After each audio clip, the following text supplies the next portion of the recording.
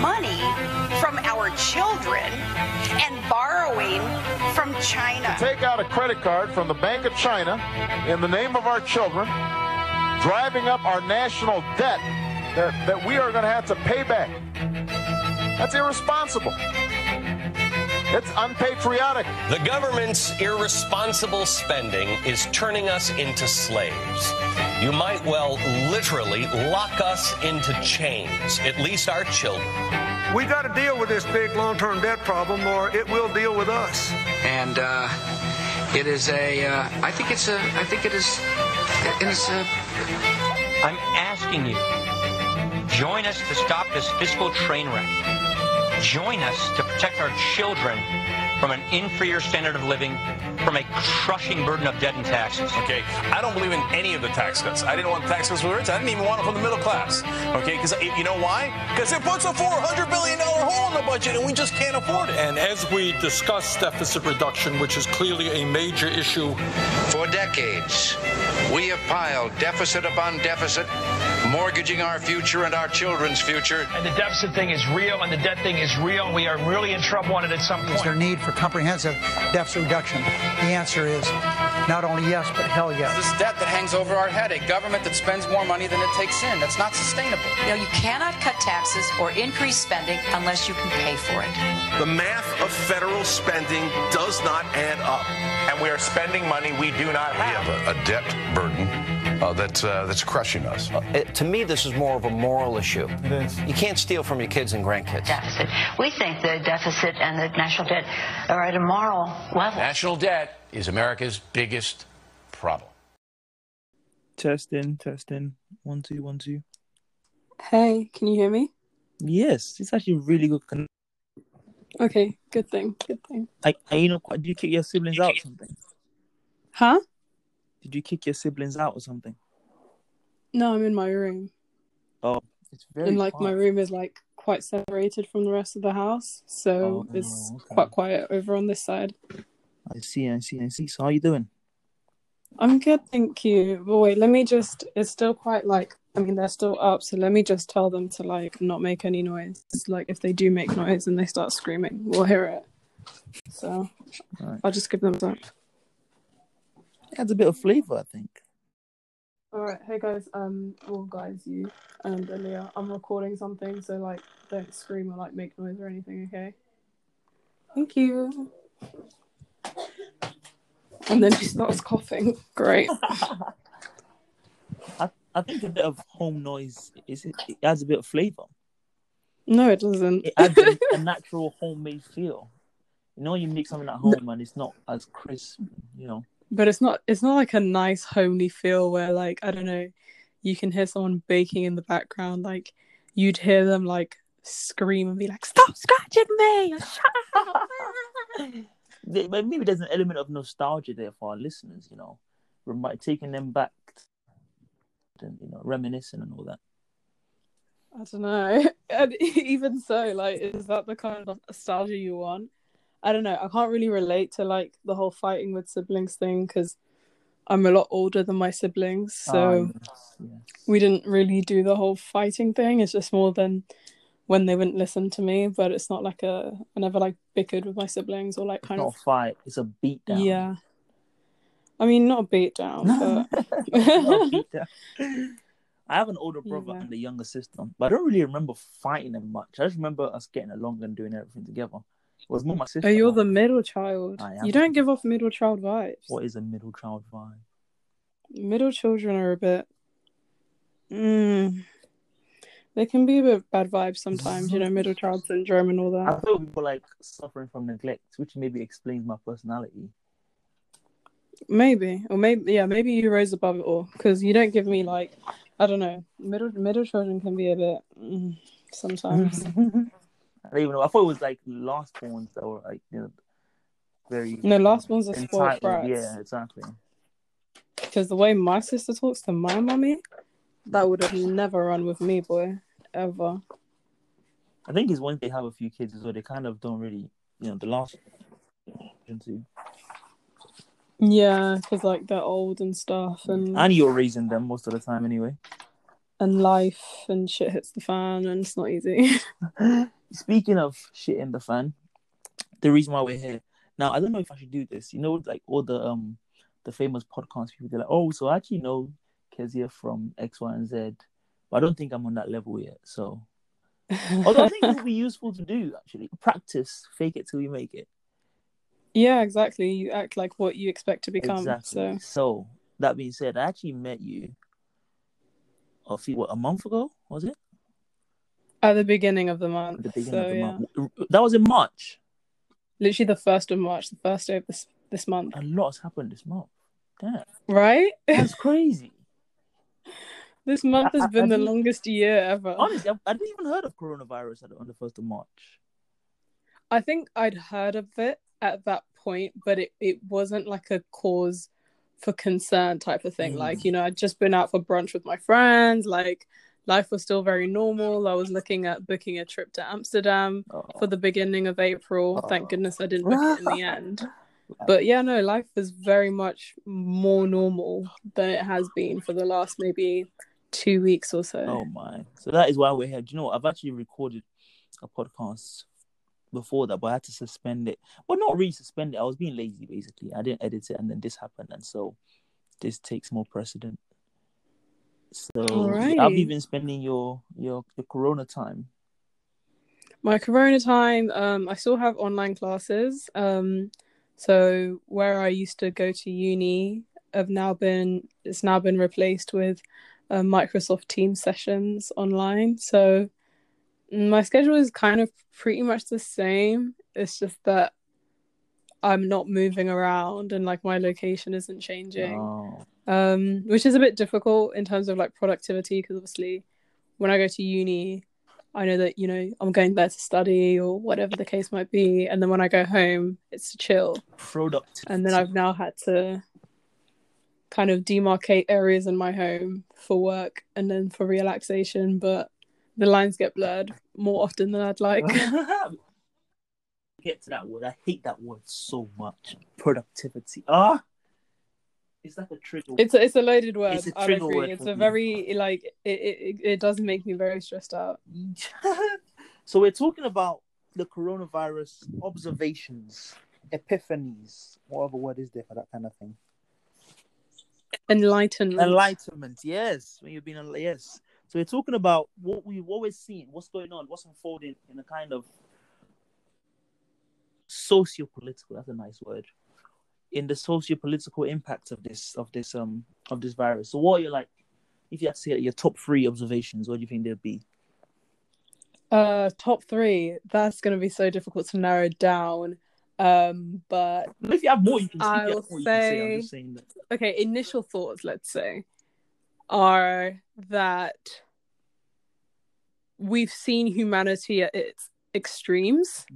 We've seen, you know, a massive amount of greed and selfishness emerge from this situation, but also at the same time, we've seen a lot of solidarity, unity, advocacy for the more vulnerable people in society at the same time. So I'd say, you know, so maybe that's one thing. We've seen both extremes of how, you know, humans can operate.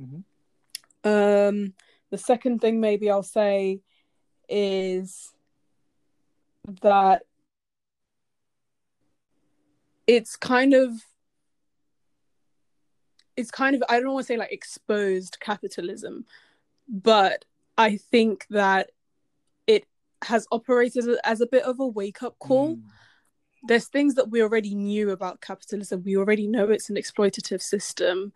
We already know that, you know, it renders a lot of people vulnerable. We already know that it serves, you know, the elite in society. It serves just a very small minority of people and can only operate to subjugate, and it only functions if a huge majority of people are subjugated, so that 1%, as we call it, can reap the benefits of it. But I think we've seen the expose, if you'd like, has probably come from seeing seeing it in action kind of thing, because it's always been very, I don't know, you could say it's been more covert, you could say it's not, unless you have, studied or been educated in a certain way, it operate on a day-to-day kind of basis. But then we've seen the greed and the exploitation and the impatience and the individualism and the lack of welfare and protection for employees through various employers that have decided that they aren't going to provide before the government announced their system, their new kind of initiative to deal with this situation. We saw the greed of employers who didn't want to provide sick pay for their employees. We saw the greed of landlords who were still demanding rent from their tenants. So we saw the greed and the exploitative nature of capitalism in action. It was just like it kind of played out before our eyes, whereas you don't really see it play out to that kind of low level everyday extent. Third thing, I think it's like a reset for the planet, a sort of like an opportunity for reflection, for reevaluation. What have we been doing up until this point? And where were we going? And where should we think about going now? So, we were hearing things about, pollution levels dropping. As I mentioned before, there's more kind of concern for upholding and maintaining and protecting the welfare state. So kind of on a socio-environmental level even, you could say that this virus has pushed a big reset. I mean, it's completely shut down entire cities, no transport systems, businesses aren't running, all that kind of thing. So I think it's provided a massive opportunity for people to reflect and to think about maybe there's another way that we can live, and maybe there's another way in which society can interact with each other. And whether we take that opportunity, I guess, is what we'll see, and as in the next couple of years as we kind of recover from this. But those are the three main things that I'd say. It was very long-winded. My apologies. No. It's what we do here at Black Politics. We educate the people. We go into detail. Some of my podcasts I have to cut them down a lot of times because I'm rambling on in anger and rage. And it's always nice when someone else does the rambling in a nice way, in a complimentary way. Anyway, it was nice. I think I share most of your sentiments. To be honest, like you said, it's something we like. I don't know if you identify as being on the left, but do you? I'd say yeah.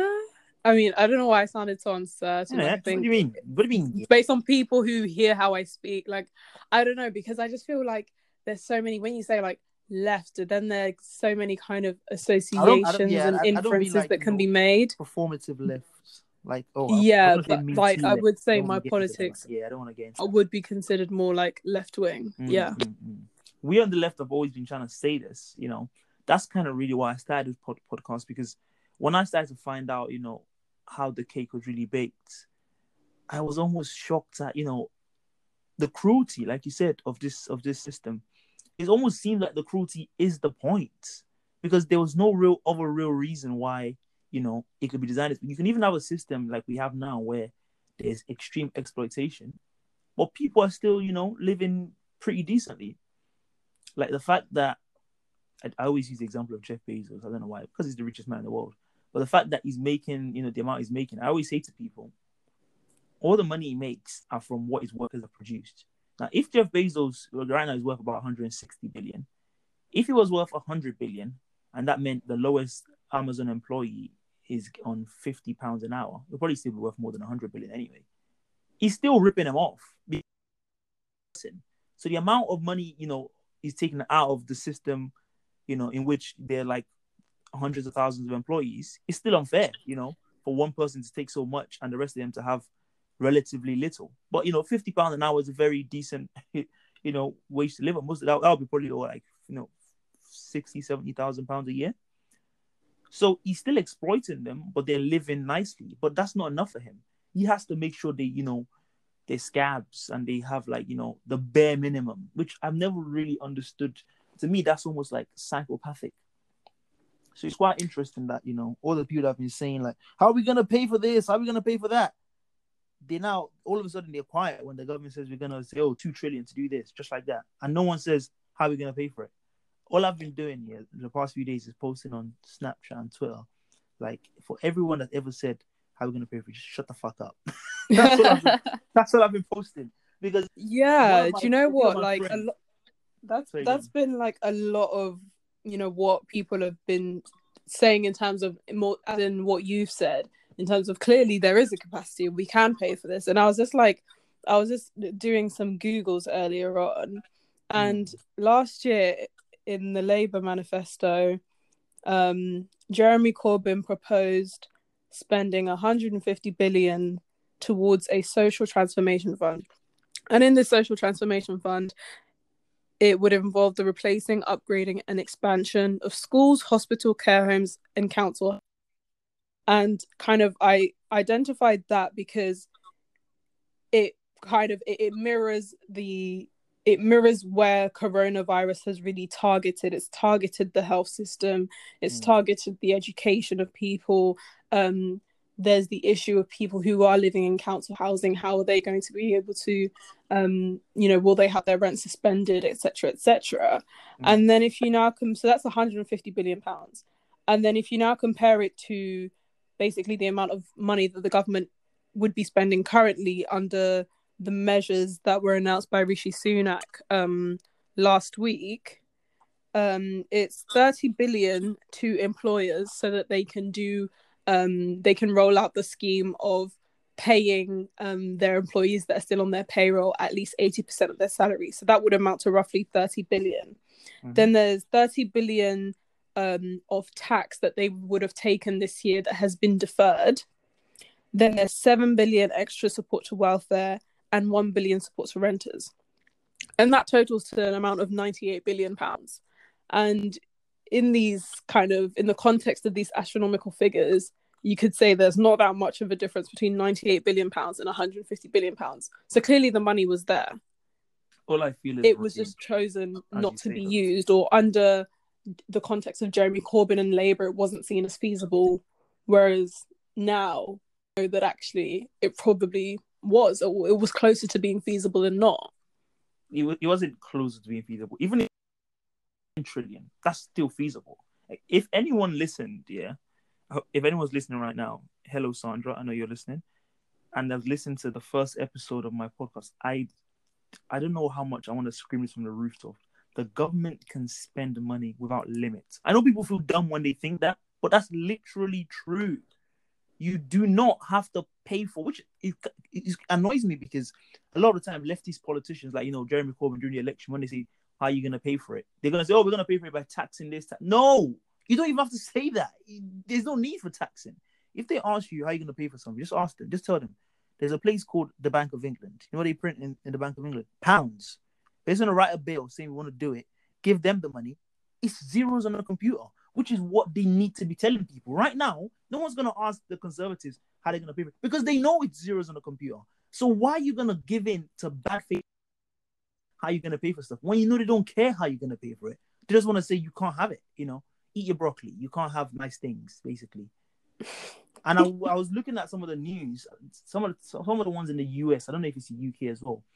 They were saying something about how in New York, in their public school system, there's 110,000 children that are homeless, and so they didn't want to close schools because those children only eat in school. They don't have food when they go home.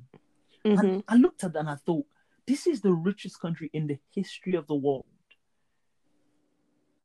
Children have to go to school because they have no food. I mean, does anyone even hear how that sounds? It sounds absolutely nuts. It genuinely does. Kids, like babies, like the children. Especially when you consider kind of the the perception and the image, America, this place, your dreams come true and you can achieve X, Y, Z, and it's the greatest country in the world and it's the most this and the most that.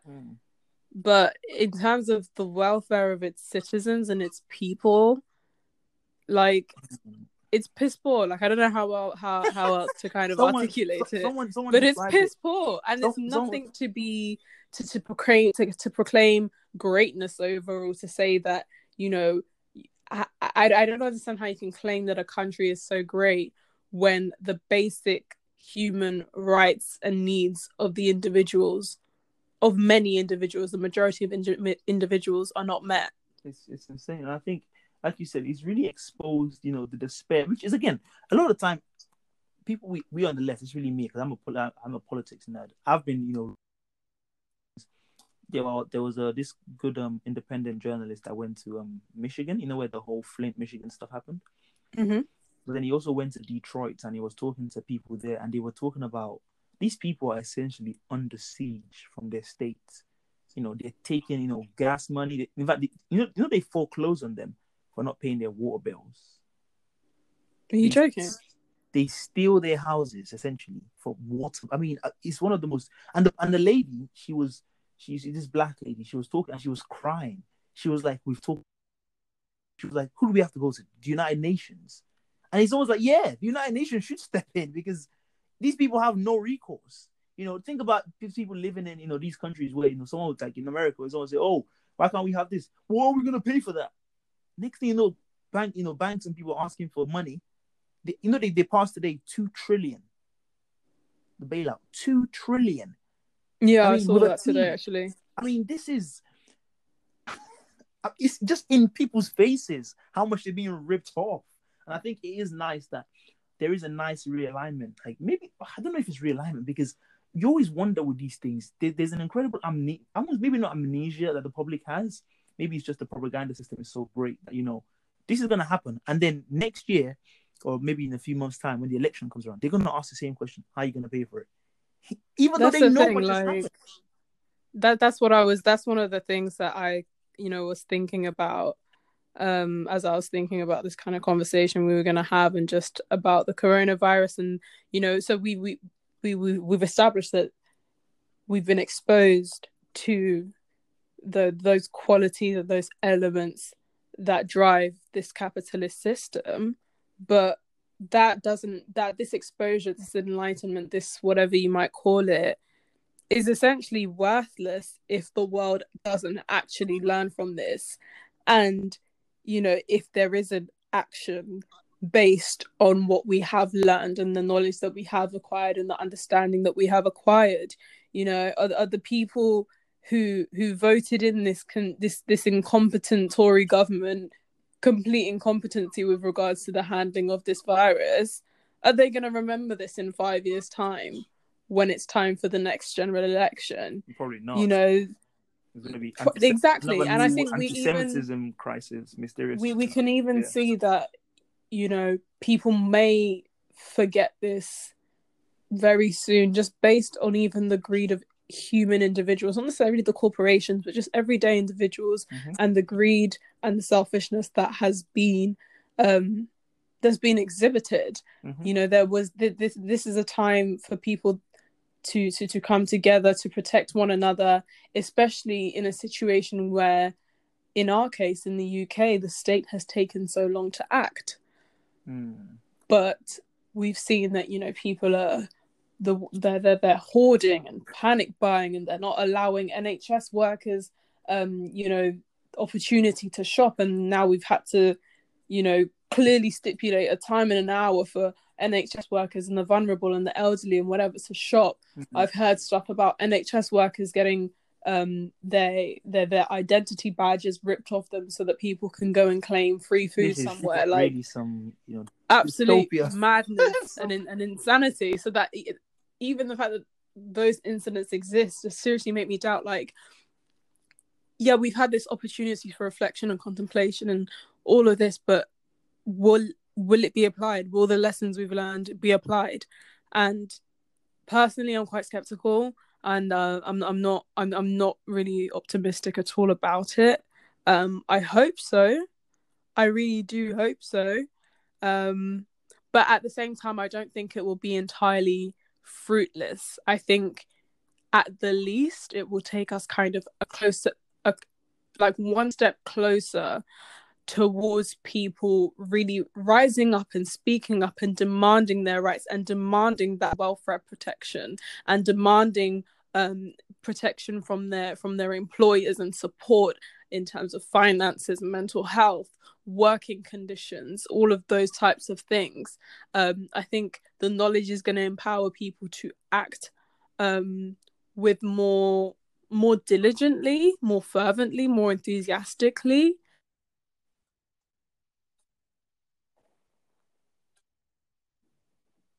Just kind of see those results, and we can say that there's been a tangible change to this system, and this happened because of what we saw unfold as a result of the coronavirus. Wow, powerful words. I think you're a lot more optimistic than I am. I'm not gonna lie. Really? Because I think when I start to look back at it, I mean, I've always thought it hasn't changed my mind personally about most of the stuff. I've always thought capitalism has to be overthrown, etc., etc. But one thing I was thinking about the past few weeks, even before this whole thing happened, I was reading this book by Frederick Douglass, and he was talking about like that. And what he kind of talked about was that even the people that were in charge of the system, they didn't really understand. And I think that's been quite evident with this whole crisis, because you have talk, I think it was a couple of days ago, it began in the US, where Trump was saying we have to start the economy again because the cure can't be worse than the disease or something like that. And the question was like, so what is this economy then? First, that is the economy, if it's not the people that are in it. It shows that those people themselves, they have no control. They worship at the altar of this thing that they can't stop. Like, it's not a thing where, sometimes I feel quite sorry for them. It's not a thing where, a lot of them are like just incredibly greedy, which they are, but they can't help themselves. That's the game they're playing. So you have a situation where, Trump is literally saying, even if thousands of people die, well, the economy has to start back up again. What does that mean? What is this economy that we have to worship so much and we have to pay deference to? Like, they speak of it like it's some kind of alternate, reality that we have to appease. And if not, it's going to be bad and the numbers are going to be down. So what? That's not something I've always thought, even before I knew enough about the economics of, how government is funded and stuff. When we say stuff like, we have 25% of children in the UK living, and then they say someone proposed, 20 billion to fix that. But how are we going to pay for that? Who cares if we have to look for pennies in the streets? They're children that have no food. There's no expense that must be spared. Even if we do have a limited amount of money, which we obviously don't, we can't spare any expense. But they generally talk about it as though, let's weigh it. Human lives or some worthless paper we print, which is more about how they genuinely pick the paper, which I don't think that's changed, because I'm pretty sure Boris is probably going to start talking about that soon. We have to get... And it's insane because the paper, I think we forget that, money and this paper and all these ideas only have their value because of the worth that we've attached to it. It's not something real. This system of capitalism it's not some kind of inevitability or some natural order that we've just happened to evolve into. It's a product of people's ideas and perspective and what they've chosen to attach worth to. And just to kind of go back to Rishi Sunak's announcement last week, he said something really interesting, which kind of, I think, speaks to this point that I'm making. And he talked about building the system from scratch. And I just felt like, it was further evidence of the fact that this system, it's a construct. It's something that we have constructed. And arguably, it can be deconstructed. We've seen how this virus, COVID-19, has evidently deconstructed this system. So then that also leaves an opportunity for it to be reconstructed in favor of the vulnerable in society, in the interests of that 99%, in the interests of the 25% of children who are living in poverty. And it really kind of just emphasizes the choice that there is. This isn't, a system that we are slaves to and that we have no choice in how it can function and operate. It's really kind of shown that there are choices made here, and governments they're still in trillions of dollars of debt whilst investing in these massive companies and bailing out all these banks. Why not be in those trillions of debt, having invested in your people, having protected the vulnerable? I mean, they can even do both, because again, the debt is a made up thing. It's a bit like borrowing from your savings account to put in your current account. It's still your money, In your head, you might be like, okay, I owe my savings this much. I'm gonna put it back later. It's still your money at the end of the day. It's just the deficit is in your head. When government borrows, they just put zeros on a computer, and that's it. It's literally that simple. And I think if people understood this whole thing wouldn't surprise them, because maybe it's because I am on lefty Twitter a little bit, so maybe I am quite insulated. But we always have poke fun at the government every time they announce a spending package. It's like, whoa, where did that money come from? How are you going to pay for it, etc., etc. And you even see all the people that have been saying, go and get a second job. Everyone's mocking them like, oh, Bowen wants a bailout. Why don't you just go and get a second job or something like that? But they have no shame, and they're going to do it again and again and again. And I don't know, it's very depressing because you can see the government pushing back. One of the theories that was suggested as to why Trump was saying we have to start the economy up again is that if they don't, they're going to have to suspend rents. They have no choice. And then they're going to have to suspend utility payments. And then people are going to be like, wait, so you could have done this before anyway. You only did it now. I mean, I'm even in a similar situation myself where my rent is due, in a few days. And I called up the Universal Credit people today. And they just said, oh, we're gonna check it and just give us a tenancy agreement and we'll just pay it. And I was like, so they could just cancel it or they could just pay it. Either one is fine by them because they have unlimited amount of money. That's what they do. But it shows, whereas, in this kind of situation, if someone else was, if this wasn't a kind of emergency where they said to me they're not doing that many checks because there's so many people claiming, they're just going to do it and then check it later. Whereas in a situation where someone desperately needs it, they're going to make them wait and ask their siblings and ask their nephew and their cousin, and then the person's going to get kicked out. And they'll be like, well, why don't you just get a job? So they could just help people and ask questions later, but they don't want to even want to do that. It's depressing, honestly. It's very depressing.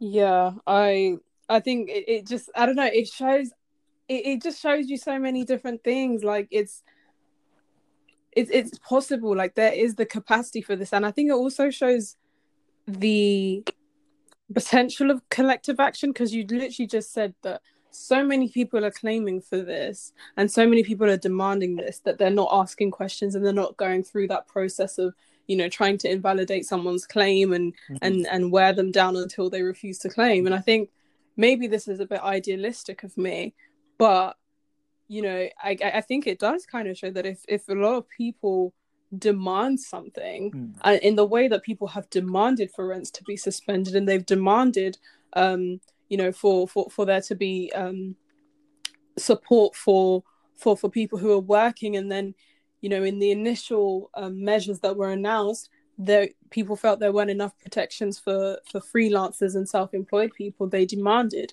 and then it was provided. So I don't know if we should just take the opportunity in this in this current circumstance to demand, and then maybe through that establish some kind of capacity for a new normal to be established. I don't know. It might be idealistic of me, but I think you have a point, because I guess even maybe in the long term people might forget, but in the short term, it's not going to be something where, I mean, it could be actually when people just look away and they'll just start rolling it back. But you do have a situation where, for example, the whole 80% of rent, of 80% of salaries. Again, just think about that. If someone had said, Jeremy Corbyn had said that during the election season, like, in the event of a situation, I don't know, whatever it is, if they're going to step in and pay people's rents, people would lose their minds. Yeah, it would have never run. Absolutely not. I mean, I just, some of the people I've debated over the past few months as well, I just want to get in their face and just be like, what were you saying? Like, you were chatting so much shit. Like, do you realize how stupid you are? But I feel sorry for those people, to be honest. I'm not gonna lie. I don't begrudge them because I do understand, like, the state propaganda is overwhelming. And it's not, I wouldn't even say state propaganda. It's more establishment. Because I do have friends that are very establishment in their thinking. And what that means is they're not right wing, but the way the system has educated them, they only see what we can have now. What we have now is what we can always have. They can't imagine anything different. So I was saying to one of my best friend, he's working from home till July, and he's being paid, the full amount, nothing, no deductions, anything like that. So I said to him, like, if I said to you when you got this job, that why don't they just have you? In fact, him and I have talked about this many times as to why people have to work 9 to 5, which is more like 7 to 7 every day for 5 days out, 7 days a week. I say, like, that should be inhumane. It's too much time. There's no reason why we have to do that. But he's, what else would we be doing? Why shouldn't we be at work? It's not even that much time. At least you get 2 days off, etc., etc. And now I'm asking him, how do you like this time then? And now he's loving it. Working from home, being relaxed. He's still getting his work done, but he's at home. He's relaxed in his pajamas. He doesn't have to travel early in the morning. And I said to him, if I had said this to you when you got this job, you would have said, that's crazy. That can never happen. It's too radical. It's too this. It's too that. But look how easy they can just do it if they wanted to. It's almost like, what are they doing? Like, the torture of it seems to be the whole point. Like, they can. Yeah, they can I think another thing that is probably coming out of this is that kind of that importance of freedom of choice. That you have this example of someone who working from home has turned out to be something very beneficial for them, but then there's also a lot of people who just based on circumstances at home, whatever, home isn't a safe place for them, and they need those places like work, like school, whatever. But I think that we've seen how people can work from home. It can work. So maybe kind of going forward, there needs to be more freedom of choice as to how people, obviously school, you kind of need to be in school. I mean, and I guess it's homeschool and whatever, but particularly in terms of work and people's capacities and mental capacities and all those types of things and all those factors and home environments and everything, there needs to be a freedom of choice afforded to the way people work, because at the end of the day, it's you giving your time to a company, to a corporation. Financial remuneration isn't always enough. There needs to be more support for workers and more flexibility with regards to, okay, so what is the best way in which you can work? How can we support you, etc., etc. And I think people are learning kind of through this situation and through this circumstance that, obviously money is very important, and we've seen how important money can be, but also the taking care of the self and kind of sources of welfare and sustenance outside of finance, kind of in terms of taking the time for reflection, taking the time to do things that interest you personally. I'm going to go back to you said earlier on when we were talking that you hate the word productivity. And I think this has given people an opportunity to be, I don't want to say unproductive, but to look at life from a different perspective and to seek something inside of themselves that doesn't necessarily have to be tied to productivity and output, and that you can do things for yourself that just remain for you as part of your journey and your growth and whatever else. 100%. I think what you said about freedom of choice is very important, because I did say that to him as well. Like, it is different. I think that's one thing I did concede to him. Like, being able to choose and obviously having to do it's different. If they mandate you to have to go into work or to take your leave, it's not the same as you realizing, oh, I'm only doing spreadsheet stuff today. I can do that. Computer's a computer, isn't it? I can do that from home. That is a different feeling to you having to, ask, and they tell you, and then they say today you can do it. It doesn't quite, hit the same, does it?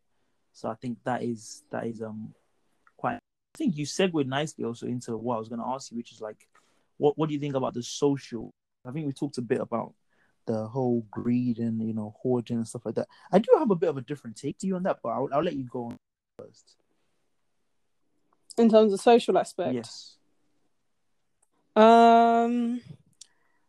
don't know. I feel like it's good and bad in some ways as well. I don't think there's an entirely straightforward answer, but kind of like I was saying earlier before, I think it does provide an opportunity for people in terms of being more flexible with our time and having more time afforded to us, time that you're not, we've kind of claimed back time from a commute or from, whatever else to focus on that kind of on the self and on your mental, your spiritual, your physical, whatever kind of thing it might be. And just looking for sources of sustenance that don't necessarily materialize into money or something physical and tangible. But I will say, it's difficult to be, I think it's also maybe the situation has created an appreciation for those opportunities to socialize and to physically connect with people. I think it's something that maybe we did previously just expecting it and just, seeing it as just a standard thing of life. And now that it's kind of been taken away from us, that thing of, you don't know what you have until it's gone. But I hope that people make more of an effort to physically connect with people after this period and to spend time with each other, look at each other, express emotions to each other, be affectionate with each other, all kinds of things like that. Because honestly, as talking to my friends over the house party app, it's fun, there's giggles, but it's not enough for me. And I think it's kind of this time of self-isolation is also a bit dangerous in the sense that there are people who will completely probably disconnect from other people, and that raises a bunch of issues with regards to mental health. I think some people are talking about concerns of suicide rates rising within this time. So there's definitely pros and cons to it, and it's quite a complex situation. And I don't know if I have a straightforward answer, but just many thoughts on the many aspects. I think that the social aspects of like not being able to see your friends and stuff, that is quite strange because oddly enough, a lot of my friends, work 5 days a week. Some of them are at uni, so I don't really get to see that much anyway. But I guess it's weird now that we have time, but we can't see each other. It's a bit prison-like. You mentioned earlier about the hoarding and the selfishness and stuff like that. I think, again, when I see that kind of thing, all I feel for those people is just pity. Because this is why, I'm going to sound like such a crazy person, this is why I rail so much against capitalism. Because people don't understand, beneath this whole, capitalism is not just an economic system. It's a mindset. And what it does is completely corrupts the mind. I always say to people as well, one of the worst things, in fact, not even one of the worst thing the Western occupiers countries was not, their brutality and their violence. It was capitalism. Because that's the reason why we've not been able to grow in any substantial way in terms of, the indicators that matter, not like GDP and all that nonsense. Poverty and, health outcomes, stuff like that.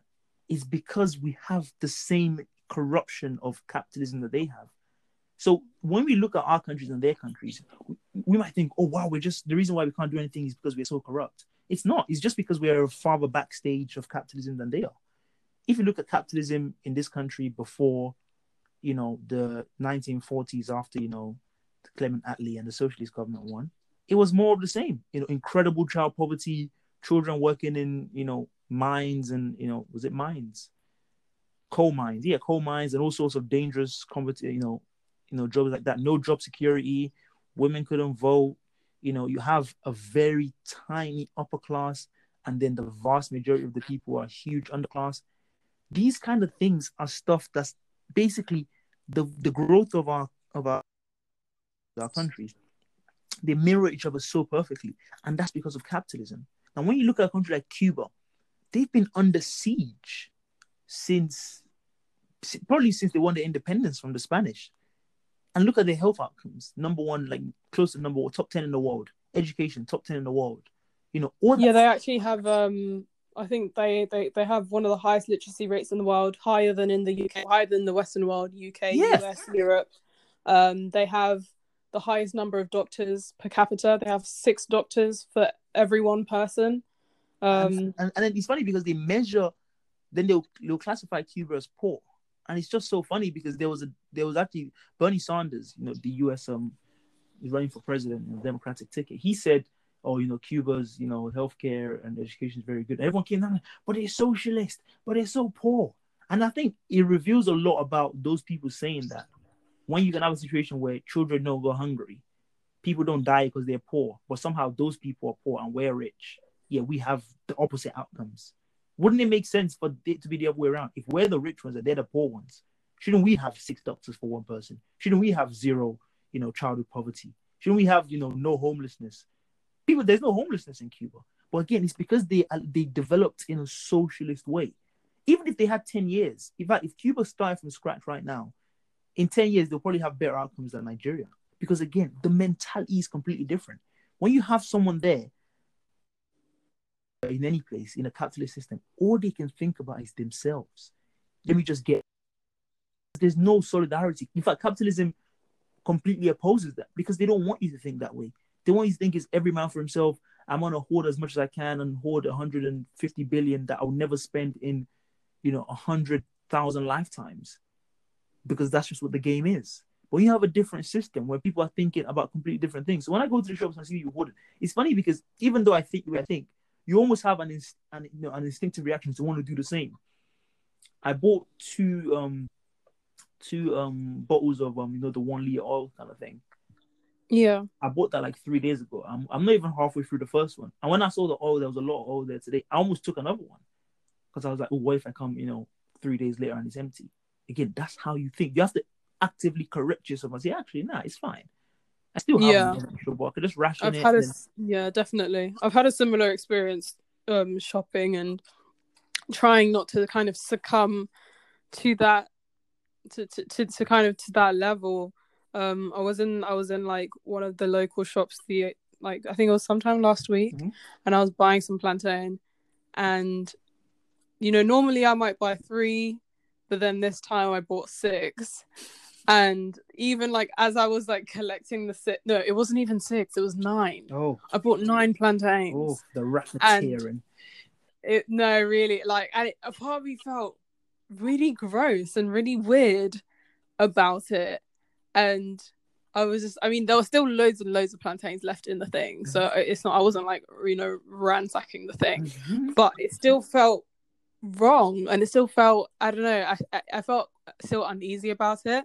So I just couldn't understand how there are people walking out with like entire crates of tins and cans and pasta and whatever, and the shops are still supplying these things, and it's not like there's an issue in the supply chain of these, or it's not like if there's an issue of them struggling to get it to the shops. It's there and it will be there.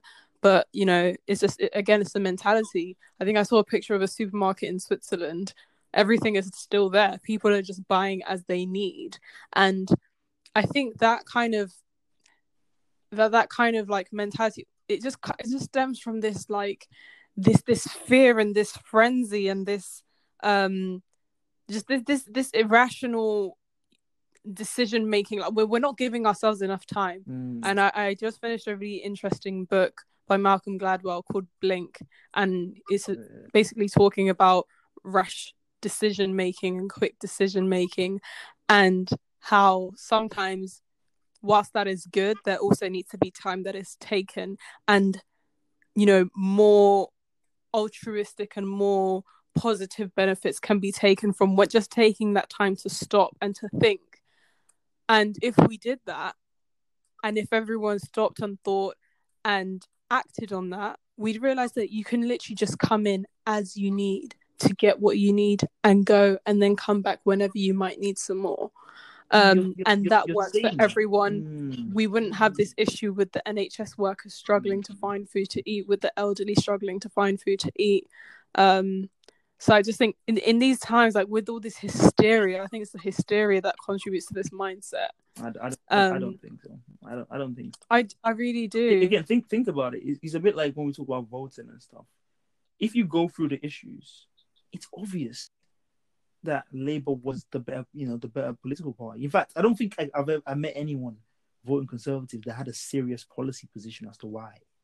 It's always something anecdotal, like get Brexit done, whatever that means, or Labour's unrealistic, so I'm going to go for Conservatives.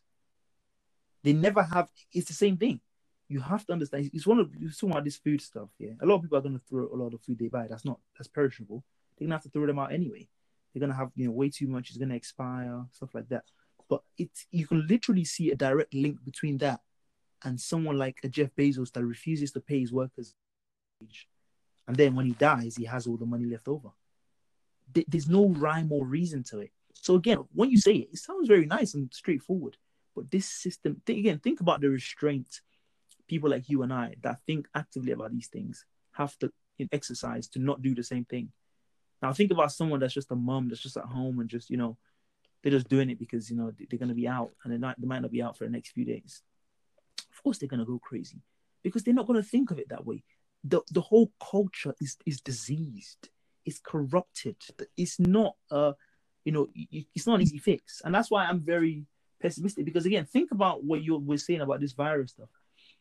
What do you think in terms of the virus or like climate change when they're telling us we have like 10 years and then the whole world's going to go to shit? And everyone's just carrying on business as usual.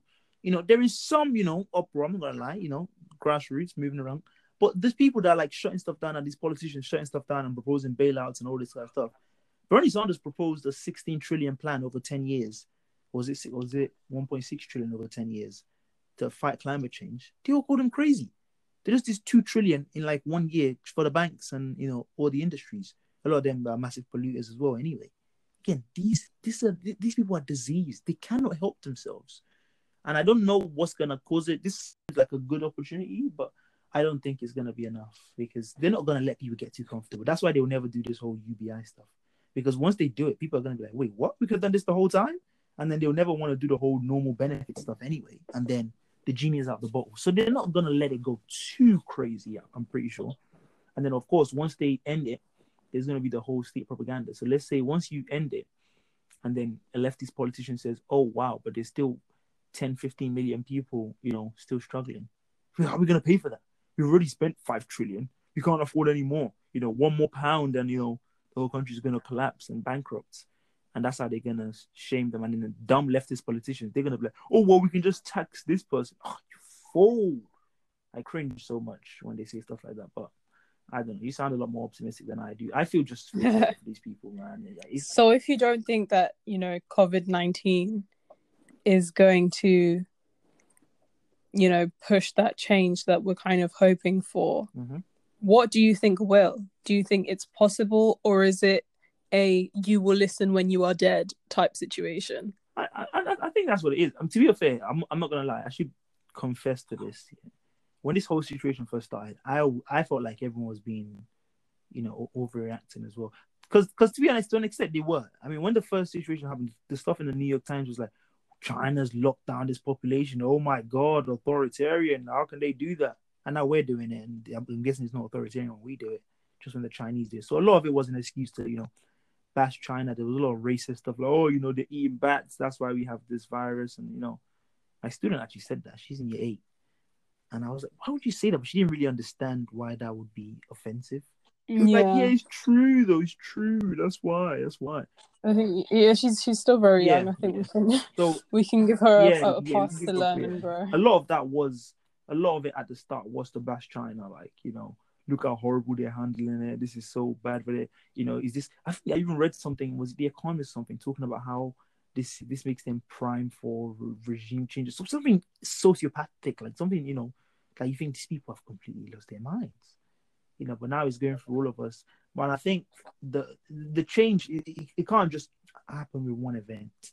These things are too entrenched, because the same people that watching the right wing Tory government spend this much money are probably, if you ask them about any Labour thing that they thought was too expensive, they probably still say the same thing. it's almost like they can't see how ridiculous they sound. They just can't. And there's so many examples of it being ridiculous. I mean, I don't think we're that far removed from the whole bank bailout situation. And that happened, and people just moved on from it. In fact, we're still in a fucking Iraq war. That there was a report. Think about how mad this is. A report came out saying the war was a fraud and based on lies, and we're still there. These are the kind of people you're dealing with. So, what hope do you have when we had an election last year? That didn't even come up. I mean, how are we going to pay for that? Probably spending what, 2 billion or so a year in there? No conversation. I don't think this one thing is going to change their minds. I don't think so at all. Okay. I mean, shout out to the pessimism. I just want to watch the world burn. I'm not going to lie.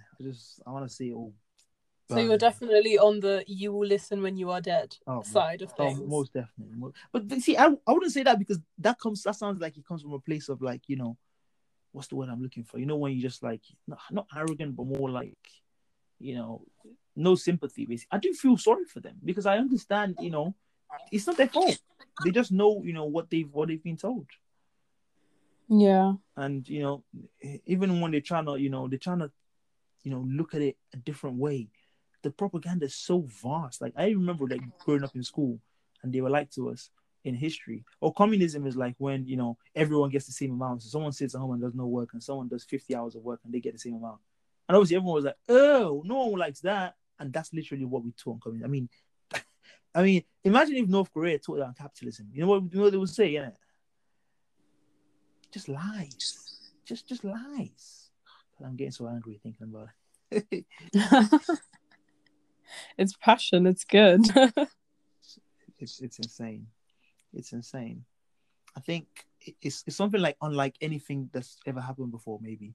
Because it's such a world lockdown, isn't it? It's not like just... Yeah, like I've genuinely never, like, I'm trying to think, we've experienced, albeit as very young children, the whole bird flu thing and swine flu, but I don't remember it having such an impact on how the world worked and functioned.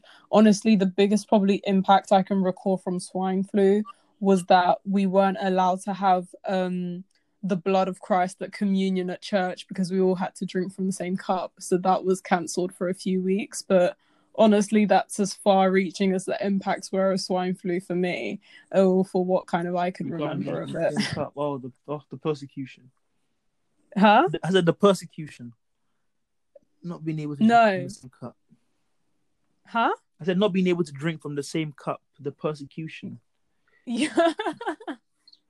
Yeah, so that was kind of as far as the impacts of swine flu went. But yeah, this is, causing a major shift, and I don't know, what other events would be required to kind of get to that stage of change that we hope for. But I do hope that people, I have some hope that people will kind of take away something from this, especially the 99%. And, we can realize actually there's a lot more choice than what we have been offered, and that we can't kind of keep looking to the establishment. And, the establishment, they always give us the choices. But I think it's kind of up to us to explore things on our own as well, and independent of the establishment and whatever they seem to be offering us. And I think now we've realized that, there's always a little bit more or a lot more to offer us, and that we have to demand it. 100%. I think this is a nice place to leave it for today. We'll come back to this in a few weeks. We'll see what happens. Maybe by that time our society will be opening up again. I think they are saying we haven't reached a peak yet, so expect a lot more death and gore, I guess. Yeah, your loved ones will die, apparently. That's how he said it.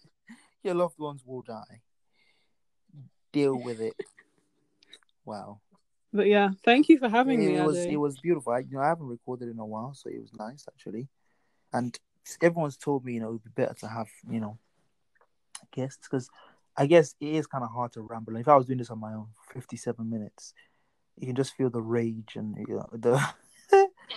Yeah. It's nice to have a back and forth, a difference of opinion. Well, maybe not difference of opinion. We did disagree on, not disagree, but we saw things differently on some issues, I guess. You're more optimistic than I am. Or our levels of intensity are varying. That too. I had to calm myself sometimes, while delivering that. But yeah, this was very nice. I will speak to you. Thank you for having me. Hopefully on, I don't know, things are looking up by that time, although I doubt it somehow. We shall see. In the meantime, it's been good, guys. Thank you for listening, and see you next time. Bye.